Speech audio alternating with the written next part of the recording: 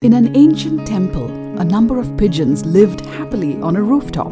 When the renovation of the temple began for the annual temple feast, the pigeons relocated themselves to a church nearby. The existing pigeons in the church accommodated the newcomers very well. Christmas was nearing and the church was given a facelift. All the pigeons had to move out and look for another place.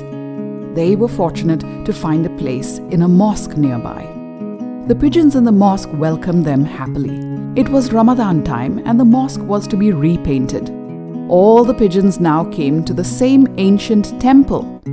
One day the pigeons found some communal clashes below in a market square.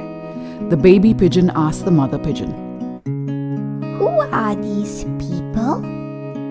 The mother replied, "They are human beings." The baby asked, "But why are they fighting with each other?"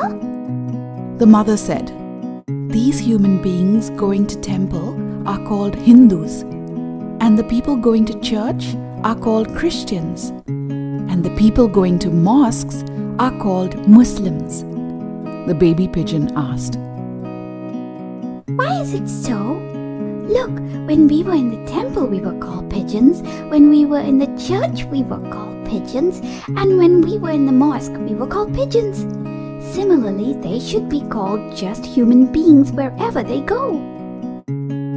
The mother pigeon said, "You and I and our pigeon friends have experienced God, and that's why we are living here in a highly elevated place peacefully. These people are yet to experience God, hence they are living below us and fighting and killing each other." So what have we learned from the story? We are all human first and all are alike. Let us respect and be united for a peaceful and loving world. Sai Ram.